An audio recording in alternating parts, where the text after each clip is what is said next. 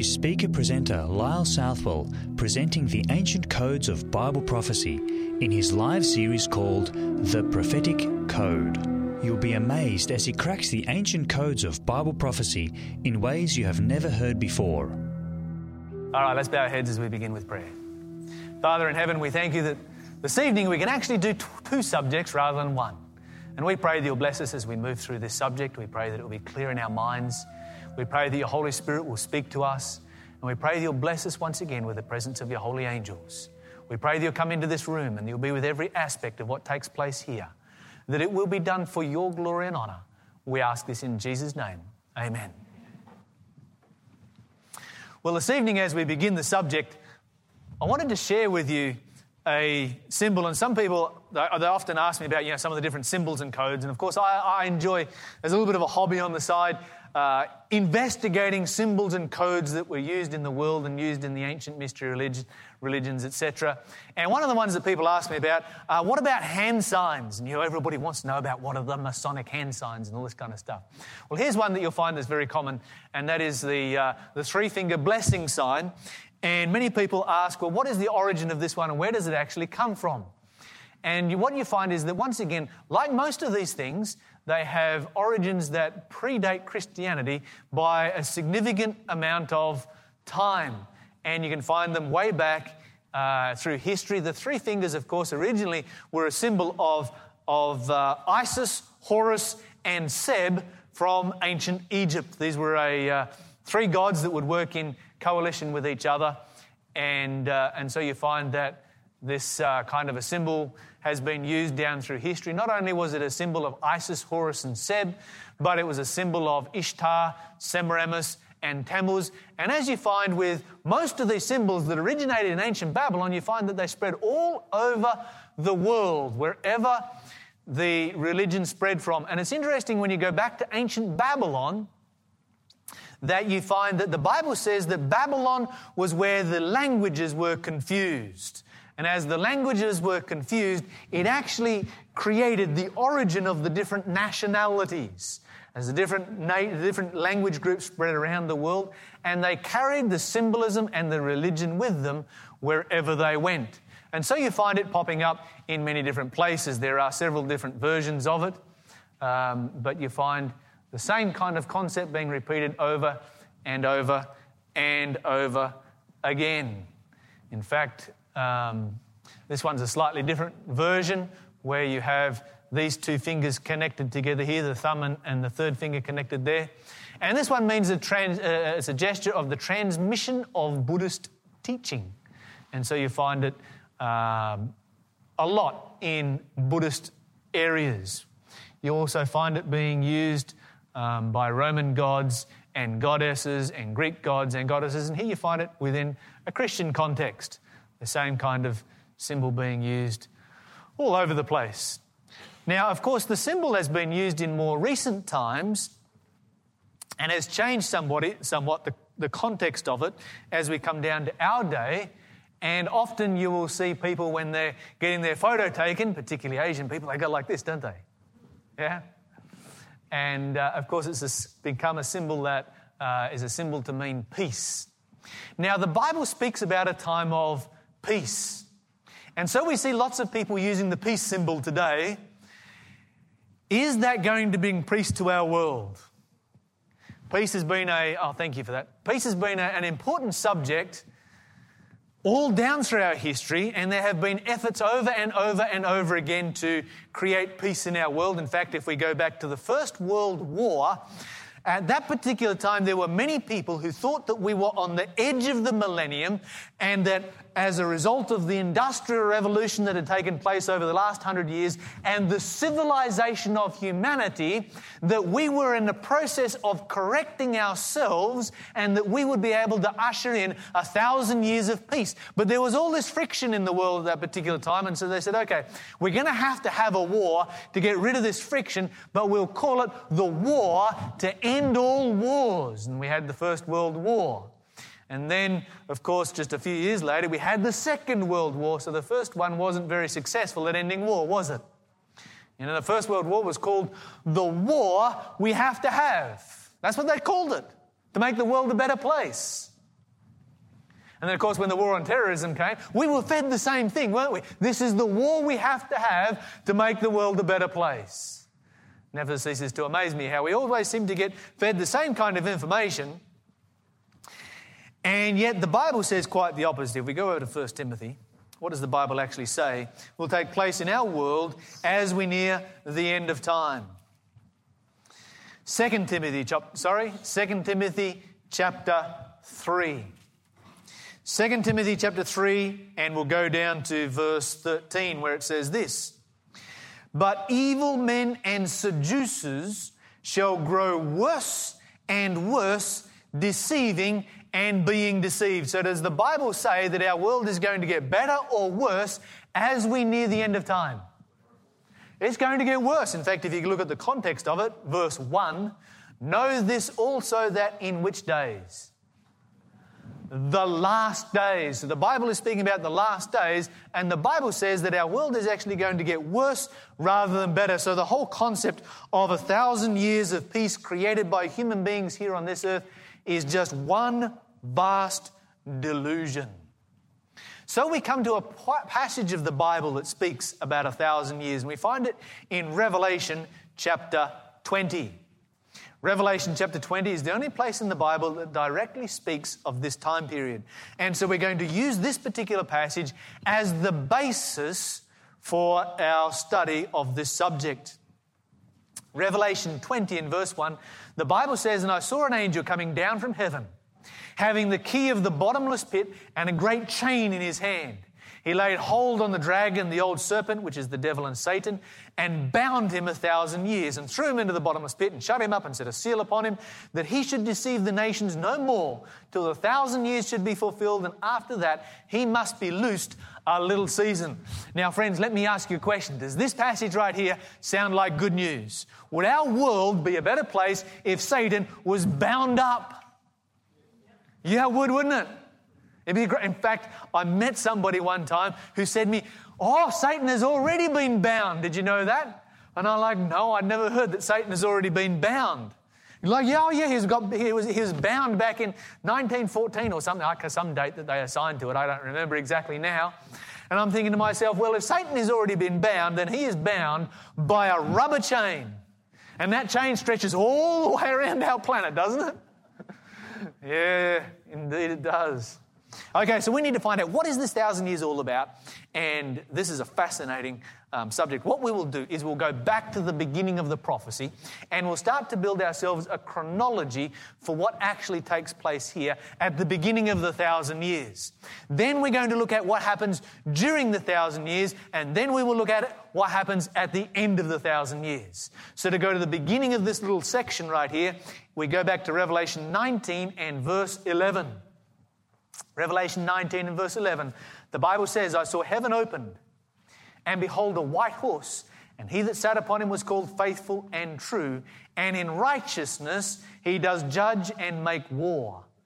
His eyes were as a flame of fire, and his head were many crowns, and he had a name written that no man knew but himself, and he was clothed with a clothing dipped in blood, and his name is called the Word of God." Who is that, friends? Okay, so here we have a picture of Jesus, and Jesus is leaving heaven. Where we ask ourselves the question as this new vision begins, and Jesus leaves heaven, where is he heading to? If we go down to verse 19, the Bible says, "And I saw the beast, and the kings of the earth and their armies gathered together to make war against him that sat upon his horse and his army." So where is he heading to? Jesus is coming to this earth.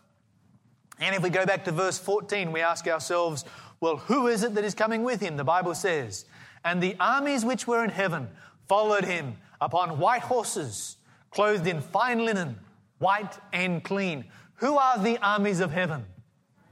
The angels. So here let's make a list of what is taking place here. A new vision begins. Christ leaves heaven. The angels are coming with him. They're coming back to this earth to destroy evil. And if we go down through, we find that that's exactly what takes place. And as they come back to this earth, this world has arrayed itself in rebellion against God. This is the final, union of the world that we have read about already. This is globalism taking place at its final level, spoken of as being Babylon. They are in rebellion against God, and they are destroyed by the return of Jesus. And you can read that there. Read Revelation chapter 19 from verse 11 through to the end of the chapter for homework. And that will fill you in on all of the details taking place there. Now, what is the very next event that takes place after the return of Jesus? Chapter 20, verse 1, what's happening right there? The devil is bound, the millennium or the 1,000 years begin. Now, we call it the millennium. That's a kind of a theological word. You don't usually find that in most translations of the Bible. It's a composite word, milli and annum, 1,000 years. So the Bible speaks about a 1,000-year time period right here. Okay, so we have a 1,000-year time period. We need to find out, well, how do we actually mark the beginning and the ending of this particular time period? And the way that we mark it is with two resurrections. Now, I promised you that we would go back to John chapter 5 this evening, didn't I? So let's go back to John chapter 5, and we will go there again tomorrow evening. So John chapter 5. John chapter 5, and the first thing that we're going to look at is that the Bible speaks about two resurrections. Let's find out what they're called. Page 431. The Bible says in verse 28, "Marvel not at this, for the hour is coming in the which all that are in the grave shall hear his voice and shall come forth, those that have done good under the resurrection of what? Life. And those that have done evil under the resurrection of what? So how many resurrections are there? Two. The first one is called the resurrection of life, and the second one is called the resurrection of damnation. So we have to then ask ourselves the next question, out of these two resurrections, which one comes first? It's a reasonable question, isn't it? The answer is found in Revelation chapter 20. Revelation chapter 20, speaking about the subject of the millennium. If we turn over there, the Bible tells us exactly which one comes first. And we will go down to verse 6, where the Bible says, "Blessed and holy is he that has part in which resurrection?" The first resurrection. So the Bible says that blessed and holy is he that has part in the first one. Therefore, we know that the first one is the resurrection of life. Isn't that so? So now we have a resurrection of damnation. When does that take place? What does the Bible say about the rest of the dead? If we go back to verse 5, it says this, "But the rest of the dead live not again until when? The 1,000 years are finished." In fact, some people get a little confused over this. Modern translations put brackets in here to make it a little easier to understand. The Bible speaks about those who are righteous. They live and reign with Christ 1,000 years in verse 4. Then in verse 5, "But in contrast to the righteous," but is a contrast word, "in contrast to the righteous, the rest of the dead," that's the wicked, "don't live again until the 1,000 years are finished." Close brackets. This is the first resurrection, speaks about the righteous here. Blessed and holy is he that has part in the first resurrection. So simply what we have is 1,000 years separated by two resurrections. The first one is the resurrection of the righteous. The second one is the resurrection of damnation. So let's go back to the first one and let's find out a number of things. Let's find out what happens to the people when Jesus comes back, and let's find out what happens to the earth.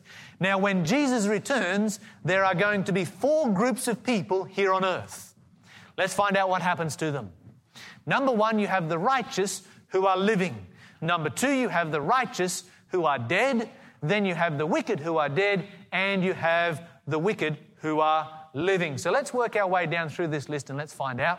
And one of the passages that we read in our previous presentation was 1 Thessalonians chapter 4. And this will answer our question in relationship to the first two groups.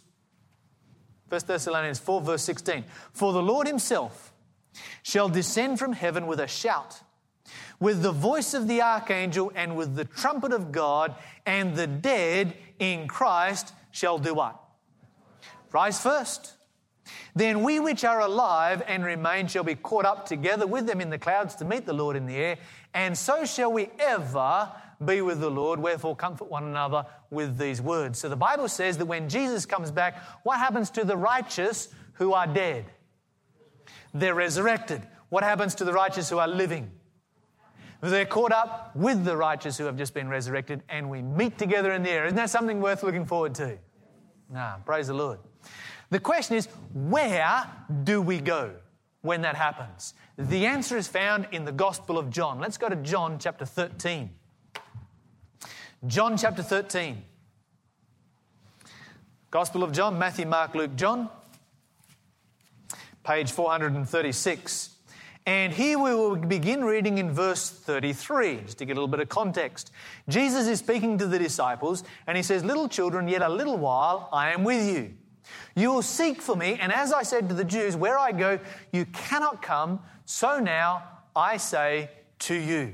How do you think the disciples felt when Jesus said this to them? That would be pretty distressing, don't you think? They love Jesus enormously. And Jesus comes along and says, "Look, I'm going away, and where I'm going, you can't come." We have Peter's reaction a little bit down in verse 36. Simon Peter said unto him, "Lord, where are you going?" Jesus answered, "Where I go, you cannot follow me now, but you shall follow me afterward." Jesus makes a very clear promise right here, doesn't he? You are going to be able to follow me in the future. And then he goes on, having spoken about that, in verse 14. Oh, by the way, where was Jesus going when Jesus left this earth? He's going back to heaven, wasn't he? Yeah, left this earth, he's going back to heaven. So in chapter 14, verse 1, "Let not your heart be troubled." Don't stress over this. "You believe in God, believe also in me. In my Father's house," where is Jesus' Father's house? That's in heaven. "In heaven are many mansions. If it were not so, I would have told you, I go," where is he going? "To heaven, to prepare a place for you in heaven." He continues on. "And if I go," where is he going? "To heaven, and prepare a place for you in" where? "Heaven." He continues on, "I will come again and receive you unto myself, that where I am, there you may be also." What is the promise of God's word right here that Jesus says that he is coming back to this earth to do? He's coming back to this earth to take us to heaven to be with him. So now we know what happens to the righteous when Jesus comes back. The Bible says that they're taken to heaven to be with Jesus. Well, what about the wicked? Well, let's start with the wicked who are alive when Jesus comes back. 2 Thessalonians chapter 1. 2 Thessalonians chapter 1, we've looked at this one in question time a couple of times, but we'll look at it again. It says, "And to you who are troubled, rest with us, when the Lord Jesus shall be revealed from heaven with his mighty angels in flaming fire, taking vengeance on them that know not God and that obey not the gospel of our Lord Jesus Christ, who shall be punished with everlasting destruction from the presence of the Lord and from the glory of his power." What does the Bible say that Jesus does to the wicked when he returns? What does it say? They're destroyed with fire, isn't that so? In fact, we can read about it in 2 Peter. Let's flick over to 2 Peter and we will review this passage again. 2 Peter chapter 3 and verse 10, where it says, "But the day of the Lord will come as a thief in the night." Well, what happens in that day? "In the which the heavens shall pass away with a great noise. The elements shall melt with fervent heat, and the earth also, and the works that are therein shall be burned up." The Bible says that when Jesus comes back as a thief, the atmosphere will disappear. The surface of the earth will turn to molten lava, and everything on this planet that human beings have built will be burned up. So here's the situation that we have. When Jesus comes back, we know what happens to the righteous who are living. They're caught up to be with Jesus. We know what happens to the righteous who are dead. They are resurrected, and they join Jesus in the air and are taken to heaven. We know what happens to the wicked who are living. The Bible says that they are destroyed, and we already know what happens to the wicked who are dead. The Bible says, but the rest of the dead lived not again until the 1,000 years are finished. So how many people do you have left alive here on this earth? No one. No one left alive on this earth. In fact, the earth is depopulated at this time of all living inhabitants. The earth is entirely empty. All right, let's go in our Bibles now to Jeremiah chapter 25, and let's read about it over here. Jeremiah. So go to the middle of your Bible, you find Isaiah. The next book is Jeremiah. Isaiah, then Jeremiah. Jeremiah chapter 25. Jeremiah chapter 25, and we will go down to verse 31. Notice what it says here. That's page 318. It says this, a noise shall come even to the ends of the earth. For the Lord has a controversy with the nations. He will judge all flesh. He will give those that are wicked to the sword, says the Lord. That's the destruction of the wicked that we've read about. In 1 Thessalonians, we read about it. In 2 Peter, we read about it. In Revelation 19, we read about it again here. When Jesus comes back, the wicked will be destroyed. Verse 32, thus says the Lord of hosts, behold, evil shall go forth from nation to nation, and a great whirlwind or a tornado shall be raised up from the coasts of the earth. And then it goes on in verse 33, and the slain of the Lord shall be at that day from one end of the earth even unto the other end of the earth. They shall not be lamented, neither gathered nor buried. They shall be dung upon the ground. Why does the Bible say that nobody mourns for them, nobody gathers them, and nobody buries them? There's nobody here. There's nobody here to do that. The Bible, while we're here in Jeremiah, gives another description of what the earth will be like at this particular time. If you go back to Jeremiah chapter 4. Jeremiah chapter 4, a few pages back, and you'll find it back here. In verse 23, he describes it as I beheld the earth, and lo, it was without form and void, and the heavens, and they had no light.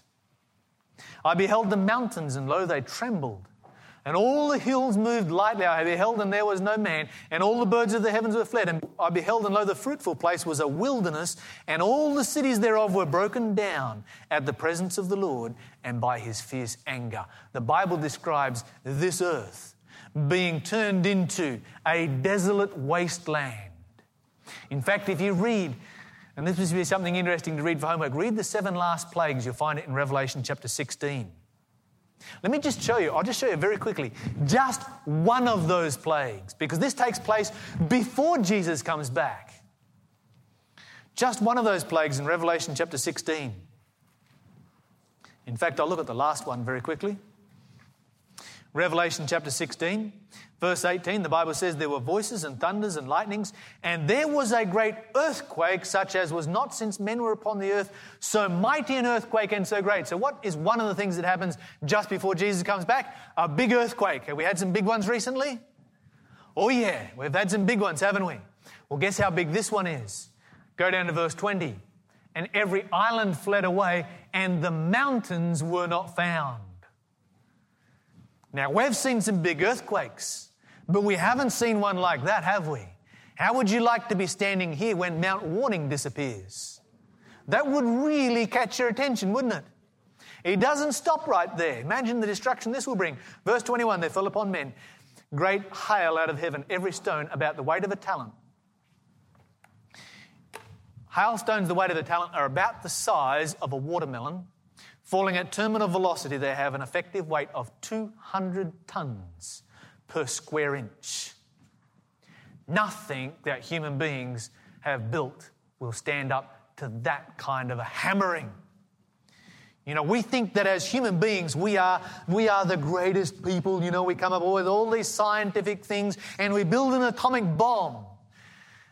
And when God wants to destroy things, all he does is freeze water. He doesn't need a whole lot of science. He just freezes water. You can imagine what our earth is going to look like after this kind of happening. A massive earthquake, hammered by hailstones, burnt by fire, melted, everything broken down, the Bible says. Imagine what our earth will look like. One place in Isaiah, it describes it this way. It says, "Behold, the Lord makes the earth empty. He makes it waste. The land shall be utterly emptied and utterly spoiled, for the Lord has spoken this word." The earth is utterly broken down. The earth is clean dissolved. The earth is moved exceedingly. Now, while we're here in Jeremiah chapter 4, I want to draw your attention to something very significant. Jeremiah chapter 4 and verse 23, where it says, "I beheld the earth, and lo, it was without form and void." Whereabouts else in the Bible do you find that phrase? Yeah. Now we get to get some clues about an important subject in relationship to the binding of Satan. Where did the Bible say that Satan would be bound? You want to review it very quickly? Revelation chapter 20. Let's review it. You might want to hold your finger here in Revelation 20. We're going to spend a bit of time going backwards and forwards from it. Revelation chapter 20. In verse 3 it says, "And cast him into the bottomless pit." Hold that thought. Let's go back to Genesis chapter 1. And let's read the other place in the Bible where you find this same phrase, "The earth was without form and void." Genesis chapter 1 and verse 1, the Bible says, "In the beginning, God created the heaven and the earth. And the earth was without form and void, and darkness was upon the face of the deep, and the Spirit of God moved on the face of the waters." Let's make a little bit of a list here. The Bible says that everything is broken down, that the earth is desolate. It is without form and void. So what has God done when he comes back to this earth? He takes the righteous away, and now he has taken the earth back, so to speak, to scratch. You know how sometimes when you're working on a project and the project doesn't go quite right, and it's like, okay, forget it, start from scratch. God's been working on a project here. Has it gone quite right? No? And so what's he going to do? Okay, let's start from scratch. He takes it back to just exactly the same way that it was at the time of creation. The Bible describes both of them as being without form and void. But then it goes on and it uses another word to describe the earth. It goes on and it says, "And darkness was upon the face of the" what? The deep. Do you know what that word deep is in the Septuagint, in the Greek? It's the word abyssos or abyss. Do you know the other place in the Bible where you find that word? Revelation chapter 20, where Satan is thrown into the bottomless pit, the abyssos or the abyss. So you didn't know you were living in a hole, did you? The Bible says we're all living in a hole. Well, it will be after God is finished with it at his return. This gives us some clues in relationship to where Satan is bound. Let me ask you a question. Where is the only place in the universe that has accepted Satan? This earth. It's the only place he has access to. Isn't that so? So if this is the only place that Satan has access to in this earth, and he can't go anywhere in this earth, what does God do? God comes down and he destroys the earth.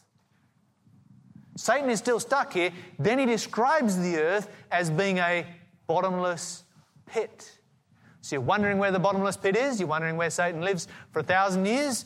Well, it's right here, but in a slightly different condition to what we are looking at it right now. The next question that comes up is this: how is Satan bound? Well, to understand how Satan is bound, we need to understand the purpose for binding Satan.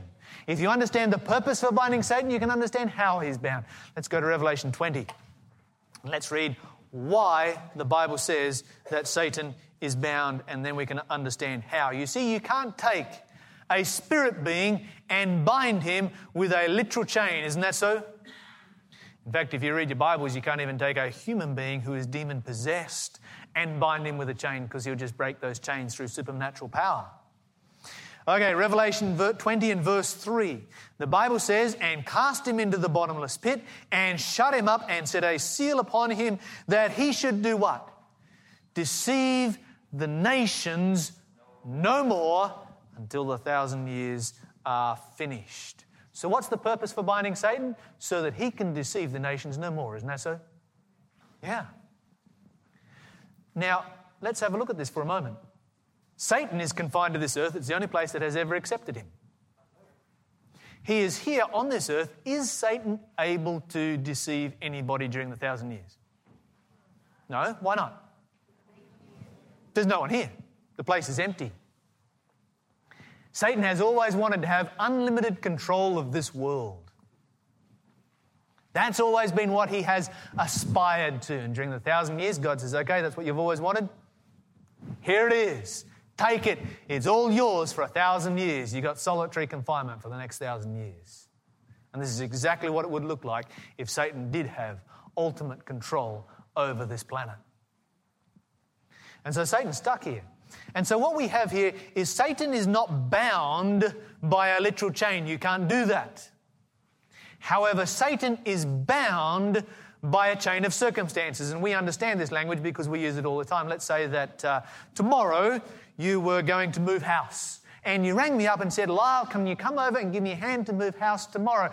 And I said, "Look, I would love to come and help you move house tomorrow, but I'm sorry, I can't come because I'm all tied up at the moment. Would you come running over to my house to untie me?" No, you wouldn't. That's my oldest son. That was taken a few years ago. I was doing the first time I ever did this presentation. I said, "Harley, I need a picture." And so we snapped that picture and he got all tied up with speaker cables. But it worked. What is it that is tying me up so that I can't come and help you? It is my circumstances, and Satan is bound by the circumstances he finds himself in. He only has one planet. He can't go anywhere else in the universe, and there is nobody here. So let's do a little bit of a chart. And we have our 1,000 years here with the events at the beginning, the events during, and the events at the end. Let's begin by putting our events at the beginning. We have the return of Jesus, followed by the righteous dead who are raised. Then we come to the living saints are caught up. Then the wicked are killed. And then Satan is bound. And then we have the earth is desolate. So during the 1,000 years, then we have a number of things that we know. Number one, the righteous during this time are in heaven. Number two, the wicked remain dead, and Satan is bound by a chain of circumstances. Sometimes I wonder, what goes through Satan's head while he is here on this earth? I mean, think about it. For 1,000 years, what's he going to do? He has been intensely busy during this time period, but now, what is there to do? There is nothing to do. Sometimes I imagine him walking around the world and thinking about the people that he lost and becoming angry. You know, as he thinks about maybe somebody who he had got involved in drugs, and he got this person addicted and he was destroying their life, throwing them into the gutter, and every time they tried to get the victory of it, he would just throw them down there again and grind them into the dust. And sitting back with a big smile on his face as he does it. This person tried and tried and tried and tried to gain the victory, and they just could not because Satan was too strong for them. But one day they met Jesus Christ, and suddenly Satan had no more power over that person. They found Jesus and they found salvation. And I can sort of, in my mind's eye, I picture him thinking of it and just getting angry that he lost that one. He thought he had them, but then Jesus stepped in and he lost that person. But then maybe he comes across the body of somebody right there on the earth, if there's anything left, and smiles in satisfaction as he sees a good man somebody who lived a good life. And here you have a good man who lived a good life and who did all the right things. And he had a wife and family that loved him. And his wife and family were Christians, and they went to church and they prayed for him and they encouraged him, and he would hear them pray for him. And he made a decision to give his life to Jesus. Like, yes, I'm going to do it. And the devil came along and said, yeah, why don't you do that? What a great idea. You go ahead and do that tomorrow. And so tomorrow came. He's like, yeah, I'm going to do it today. And Satan said, no, this is a really good idea. Do it tomorrow. And then tomorrow. And then tomorrow. Until one day, the heavens opened, Jesus returned, and it was too late. Friends, it is dangerous to put off making a decision in relationship to something that God has said. When we see what God says in His Word, we should respond in surrender to Him in giving our lives to Him. Isn't that so? Let's not ever get put into that trap of thinking, yeah, I know that's what the Bible says. That's right. Absolutely. I'll do that. And the devil comes along and says, yeah, you do that tomorrow. That's a scary thought, isn't it? You think about those who were lost in the time of Noah. Here you had the most intelligent race of human beings that had ever lived on our planet. They lived for nearly 1,000 years. And yet they ended up on the outside of the ark, while the dumb animals ended up on the inside. And the reason that they ended up on the outside was because they put off getting inside the ark for one day too many. It's a dangerous thing, friends, we can never afford to do. If God is speaking to your heart about anything to do with His Word this evening, surrender your heart to Jesus now and say, yes, I'm going to do exactly that. Well, we need to move on. We need to find out, what do the righteous do during the 1,000 years? Revelation chapter 20 and verse 4. Revelation 20 and verse 4, the Bible says this, and I saw thrones, and they sat upon them, and judgment was given to them, and I saw the souls of those that were beheaded for the witness of Jesus and the word of God, and which had not worshipped the beast, neither his image, neither had received his mark on their foreheads or in their hands, and they lived and reigned with Christ 1,000 years. So here we have a description about the righteous, and what does the Bible say is given to the righteous during the 1,000 years? A work of judgment. They sit on thrones and judgment is given to them. In fact, we find this same concept in a number of different places in the Bible. In Daniel chapter 7 and verse 22, the Bible says, in verse 21, in fact, we'll start from verse 21, and beheld the same horn, made war with the saints and prevailed against them until the Ancient of Days came. And judgment was given to the saints of the Most High, and the time came that the saints possessed the kingdom. There are a number of passages where the Bible says that judgment will be given to the righteous. In fact, Paul says, know you not that you will judge angels. And so we ask ourselves this question, what kind of a judgment is it that we participate in heaven? And this is where we start to actually find out the purpose for the millennium. God does nothing without a reason and without a purpose. There is a judgment that takes place before Jesus returns. We have discovered that on a previous evening, didn't we? Jesus says, behold, I come quickly, and my reward is with me to give every man according as his work shall be. You don't hand out rewards until you've already have a judgment. So God has a judgment in heaven. Let me ask you a question. Does God need to have a judgment? Does God need to open the records to find out who's saved and who's lost? Of course not. God doesn't need that. God already knows that. Why does God know that? God knows that because He can read our heart. He can read our mind. Can anybody else do that? No. So why does God have a judgment? Well, we find the answer when you go back to the judgment scene in Daniel chapter 7. The Bible says, thousands ministered unto him, 10,000 times 10,000 stood before him. You have the assembled multitudes of the whole universe there present when the judgment begins. You see, the rest of the universe, they can't read our mind. like God can.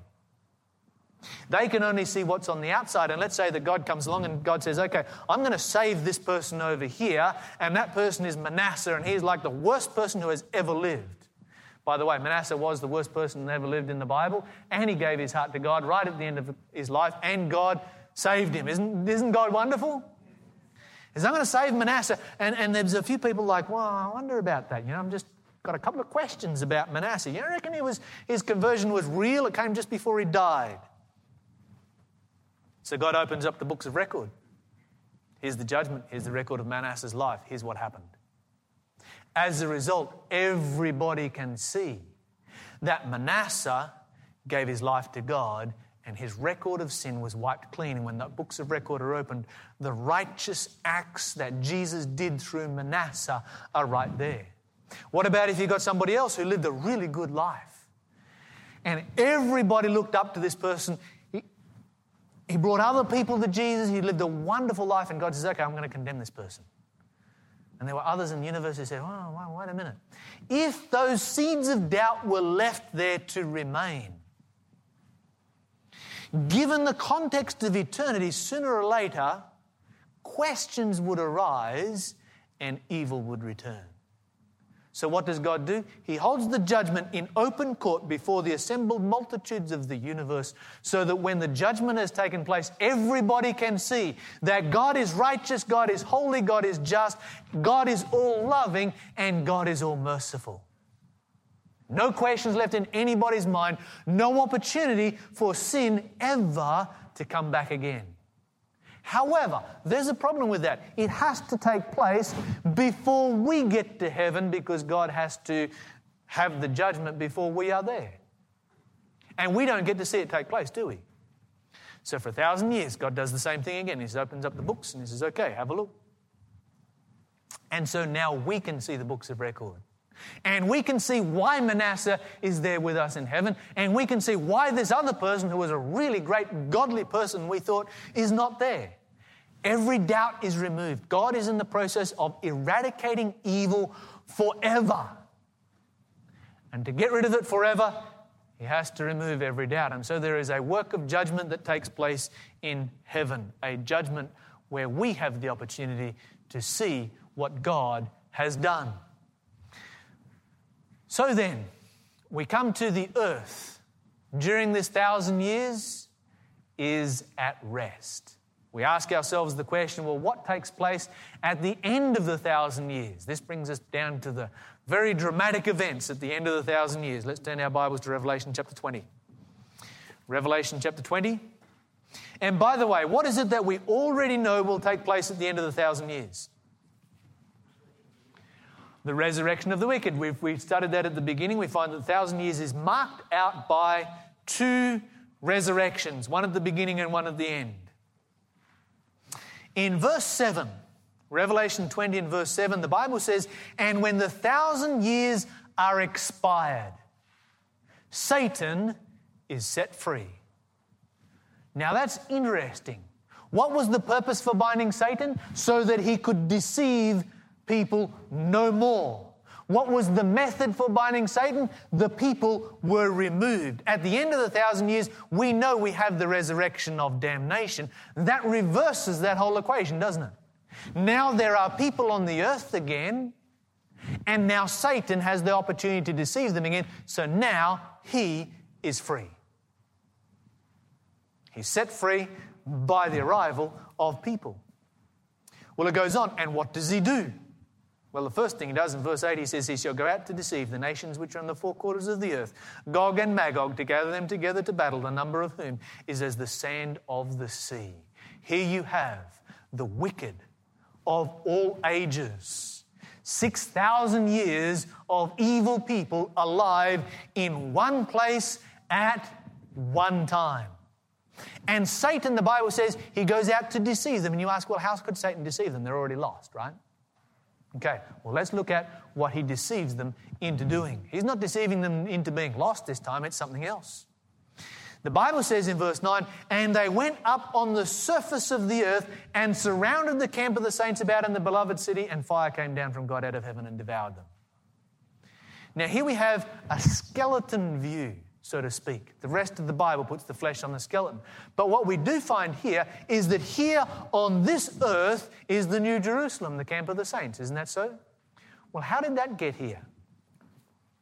Revelation chapter 21 and verse 1, a separate prophecy. It says, "And I, John, saw the holy city, New Jerusalem, coming down from God out of heaven, prepared as a bride adorned for her husband." So the New Jerusalem, the Bible says, comes down from God out of heaven. In Zechariah chapter 14, you find Jesus comes down with the New Jerusalem. And that's when the Bible says that his feet touch the top of the Mount of Olives and it spreads into a great plain. It'll have to be a big plain because the New Jerusalem stretches on one side. It's square. And from one side is about the distance from here to Adelaide. That's a big city, don't you say? The good news about that big city is that there is room for all of us in that city. There is a mansion in that city with your name on it. Isn't that good news? Perfectly custom designed to your taste. So the Bible says the New Jerusalem comes down. Jesus comes down, touches the Mount of Olives. The New Jerusalem settles there. The wicked who are dead, that's all of the wicked, are raised back to life. And Satan immediately, he's in action. He goes out and he rallies them. And he says, look, we outnumber the ones in the city. Let us take it by storm and then we can last forever. Does it work? What does the Bible say? Fire comes down from God out of heaven and devours them. Now the Bible goes on a little bit in Revelation 20, and it backs up to cover something that takes place before that fire comes down. Revelation 20, verse 11. It says, "And I saw a great white throne, and he that sat on it, from whose face the earth and the heaven fled away, and there was found no place for them. I saw the dead, small and great, stand before God, and the books were opened. And another book was opened, which is the book of life, and the dead were judged out of those things which were written in the books according to their works. And the sea gave up the dead which were in it, and the death and hell delivered up the dead which were in them, and they were judged every man according to his works, and death and hell were cast into the lake of fire. This is the second death, and whoever was not found written in the book of life was cast into the lake of fire." When we look at how God operates, this tells us something about the character of God. We find that a judgment takes place before Jesus comes back. Why does that judgment take place? So there is not a shred of doubt in anybody's mind, anywhere, not a seed that could ever germinate to bring evil back to this planet, because God will never remove your power of choice. Then there's a judgment that takes place during the 1,000 years where you can ask any question you want. You can go to God and say, well, what about this person? Why aren't they here? And what about this person? Why are they here? Maybe you won't ask it quite like that. So there's no seed of doubt anywhere in your mind. And then, just in case there is any wicked person anywhere who has something who can stand up and say, now, wait a minute. You misjudged me. What does God do? He resurrects them back to life. After everybody is satisfied that God is righteous, God is just, God is loving, God is all merciful. Everybody's satisfied, he raises them back to life. Okay, does anybody here have anything to say? The Bible says that every knee will bow and every tongue will confess that Jesus Christ is Lord. Now, there is only one time in the Bible when that is possible. And that is when every person who has ever lived is alive in one place at one time. And when every single person, when the wicked get down on their knees and they say, Lord, you are righteous, you are just, you are merciful, and we cannot be saved. It's the final act that removes every doubt that there is, so that evil will never come back again. This is God's whole purpose. God's whole purpose is all about getting rid of evil so that it never, ever returns. This is why the millennium exists. So let's work through the end of our chart here very simply. The Bible says that Christ, the saints in the city descend, that the wicked dead are raised, that Satan is set free, that the last judgment takes place, that Satan and sinners are destroyed. Well, there's one more event to take place after this. Revelation chapter 21, the next verse is verse 1, still part of the same prophecy, the last verse of this prophecy. It says this, "And I saw a new heaven and a new earth, for the first heaven and the first earth were passed away, and there was no more sea." Before I speak about this, I want to consider for a moment something that we spoke about a little while ago. And I don't know exactly what it will be like. But I imagine in my mind's eye, once again, you have this good man who lived a good life and yet refused to give his life to Jesus Christ. Satan tempted him just to put it off for one day at a time. Suddenly, it's too late. And when the resurrection of damnation comes up, he's resurrected outside the city. Let's say he goes up to that city and he looks through the walls. The Bible says they're as clear as crystal. He looks through the walls and he sees his wife and family on the inside.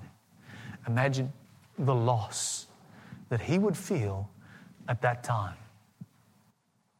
You know, I wish I could paint it in the most vivid language so that none of us would ever put off making a decision for Jesus about things that we know to be right for one moment.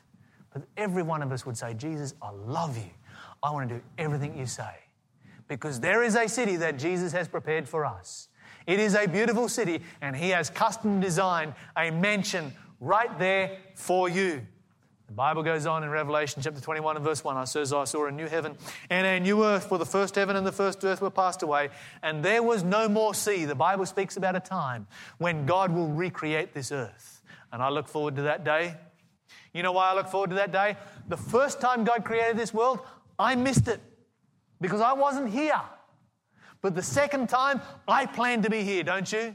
I want to watch it take place. I want to stand on top of the wall of that city, 200 feet up, and I want to see God say, "Let there be grass, let there be trees, let there be birds, let there be animals." Don't you want to see that take place? I want to see that take place, friends, and this is what the millennium points us forward to, a day when this earth will be restored back to its Edenic beauty and purity, and sin will never exist again. Friends, don't we serve a wonderful God?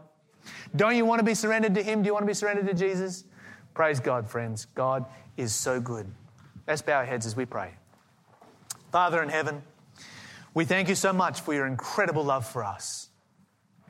We thank you for the promise of a new earth, a new city, a place where righteousness lives. We thank you that the millennium, the 1,000 years, is a time period that you have set aside for the purpose of eradicating sin from the universe in such a way that it will never return again. That one day this universe will be entirely clean from one end to the other. We pray that every one of us will be a part of that great day. May we all be fully surrendered to you. We ask in Jesus' name. Amen.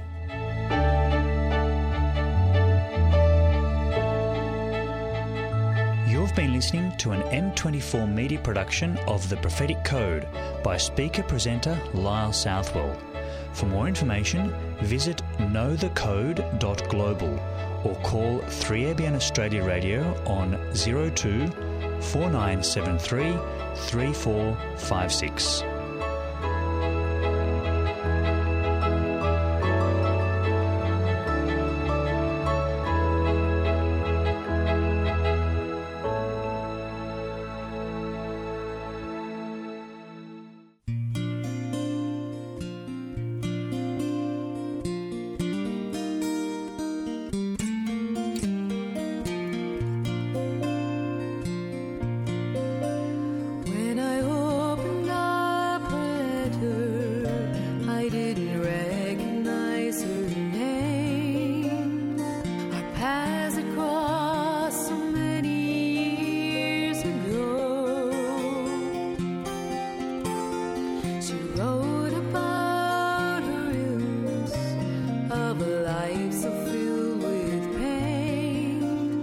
She wrote about the hunger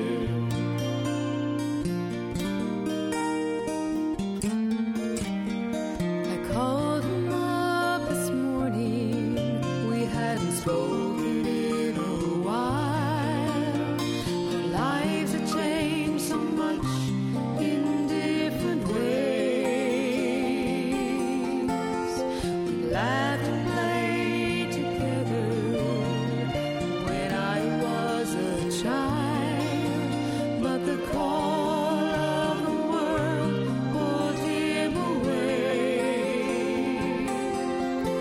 So I spoke of Jesus' love, of a Savior up above, and I prayed that Jesus' light would shine through me.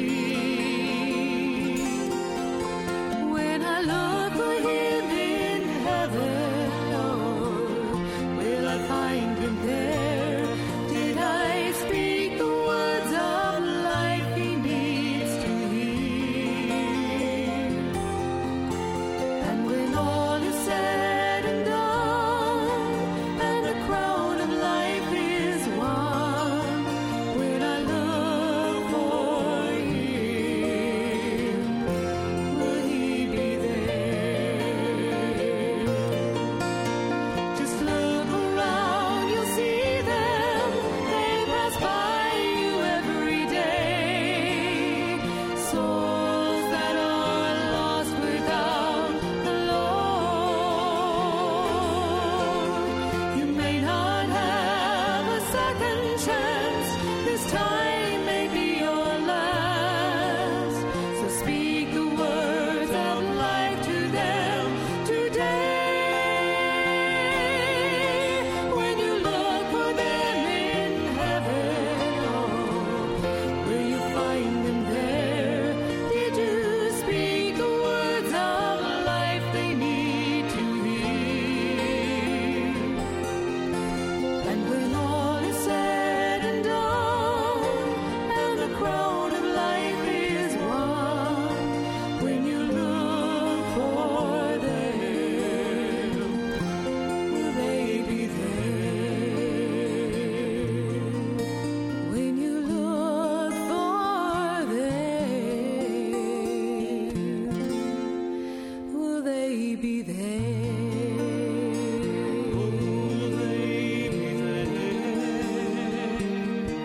Will they be there?